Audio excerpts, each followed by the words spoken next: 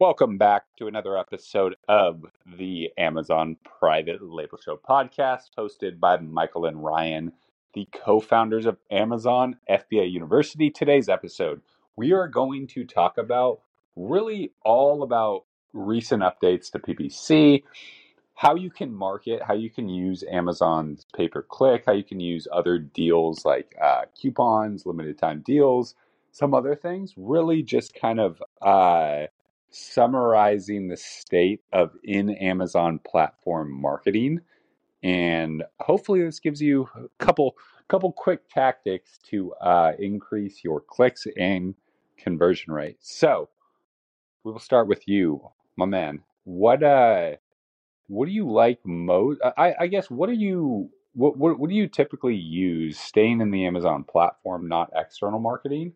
Obviously PPC itself, but kind of what other tools or how are you using that today? Yeah, so I mean, PPC for me, I try not to deviate from kind of the tried and tested path, which is just understanding your keywords and the specific ways in which people are looking for your product. So you always want to absolutely hammer that before you start looking into an external marketing, any Facebook ads, any Google ads, any influencer marketing, etc. If you're not fully utilizing your Amazon PPC, there's no point in you looking elsewhere because you're not 100% on Amazon.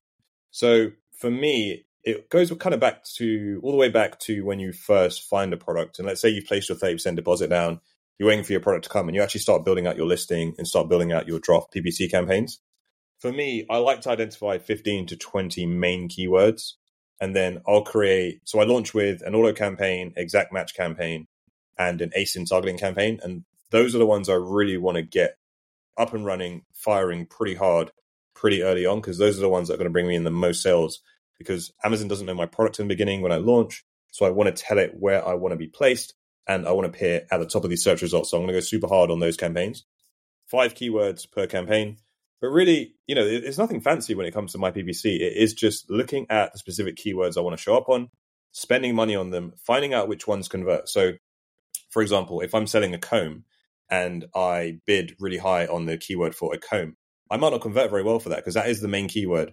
I'm going to be someone coming in hot, no reviews, aggressive price, but no clout, right? No clout, no sales history, no clout on Amazon, no reviews, no social proof. So I'm probably not going to convert very well for the keyword comb unless I undercut everyone by 50%, which is not going to be profitable. So I'm not going to do that. So oftentimes I'll find more specific longer tail keywords to target that may be, comb for thick hair or comb for frizzy hair, for example. That could be somewhere where I can actually target that market because there's less competition than a regular comb. And because it's a little bit more specialized, I'm going to have less competition. I'm going to have to leapfrog less people to get to the top of page 1, which is where the sales are. So I like to get really specific with my keywords. I like to do in-depth, thorough research. But once I kind of got that down and that's all running, I like to bring in a broad and phrase campaign. So same keyword targets, longer tail where possible, bring them into a broad and phrase campaign, have them firing, identifying new exact match keywords I can bring into a group exact match campaign or a single keyword exact match campaign where I give like a $10 budget. And then it depends also on the time of the year. So right now it's the holiday period. A lot of my products are giftable. So I'll create new holiday campaigns where I might put in keywords like gifts for mom or gifts for dad or holiday gifts for kids, holiday gifts for newborns. So you want to find your niche and you want to identify all of the holiday themed keywords there as well. And that's another way where you can kind of spread your wings a little bit more and start occupying different bits of digital real estate on the Amazon platform and bringing in new sales from a new audience, which, these keywords, they absolutely start taking off during the Q4 period where people are just coming onto Amazon.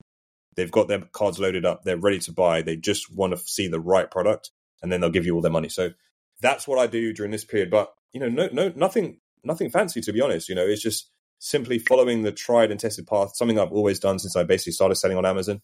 Good, thorough keyword research. If a keyword isn't converting, no matter what it is, I turn it off after 15, 20 clicks, and I keep searching until I find a good bunch of keywords that are converting well, and then look to build on that foundation. Yeah. I mean, the fundamentals never change. And the key is knowing when you set up PPC, it is the one part of your business that is never set and forget. Like you can automate a lot, and you can outsource it, and in that sense it is to a degree. But something like some AI or some other person or you are making changes to these campaigns, because they never you just set it up and you don't know what converts until you have skin in the game and data, enough data that you can actually make macro decisions off of. A couple other things that work really well: limited time deals. So if you're in the advertising module, not the console itself, so still in your seller account, but within the advertising section, limited time deals are something that you can only do what's offered to you by Amazon, and usually they only offer a deal once a product is selling well. So if you have like a new product, you can't do it. But they basically, you have to discount your product a certain amount, and then you commit how many units you want, and then you all have mixed results.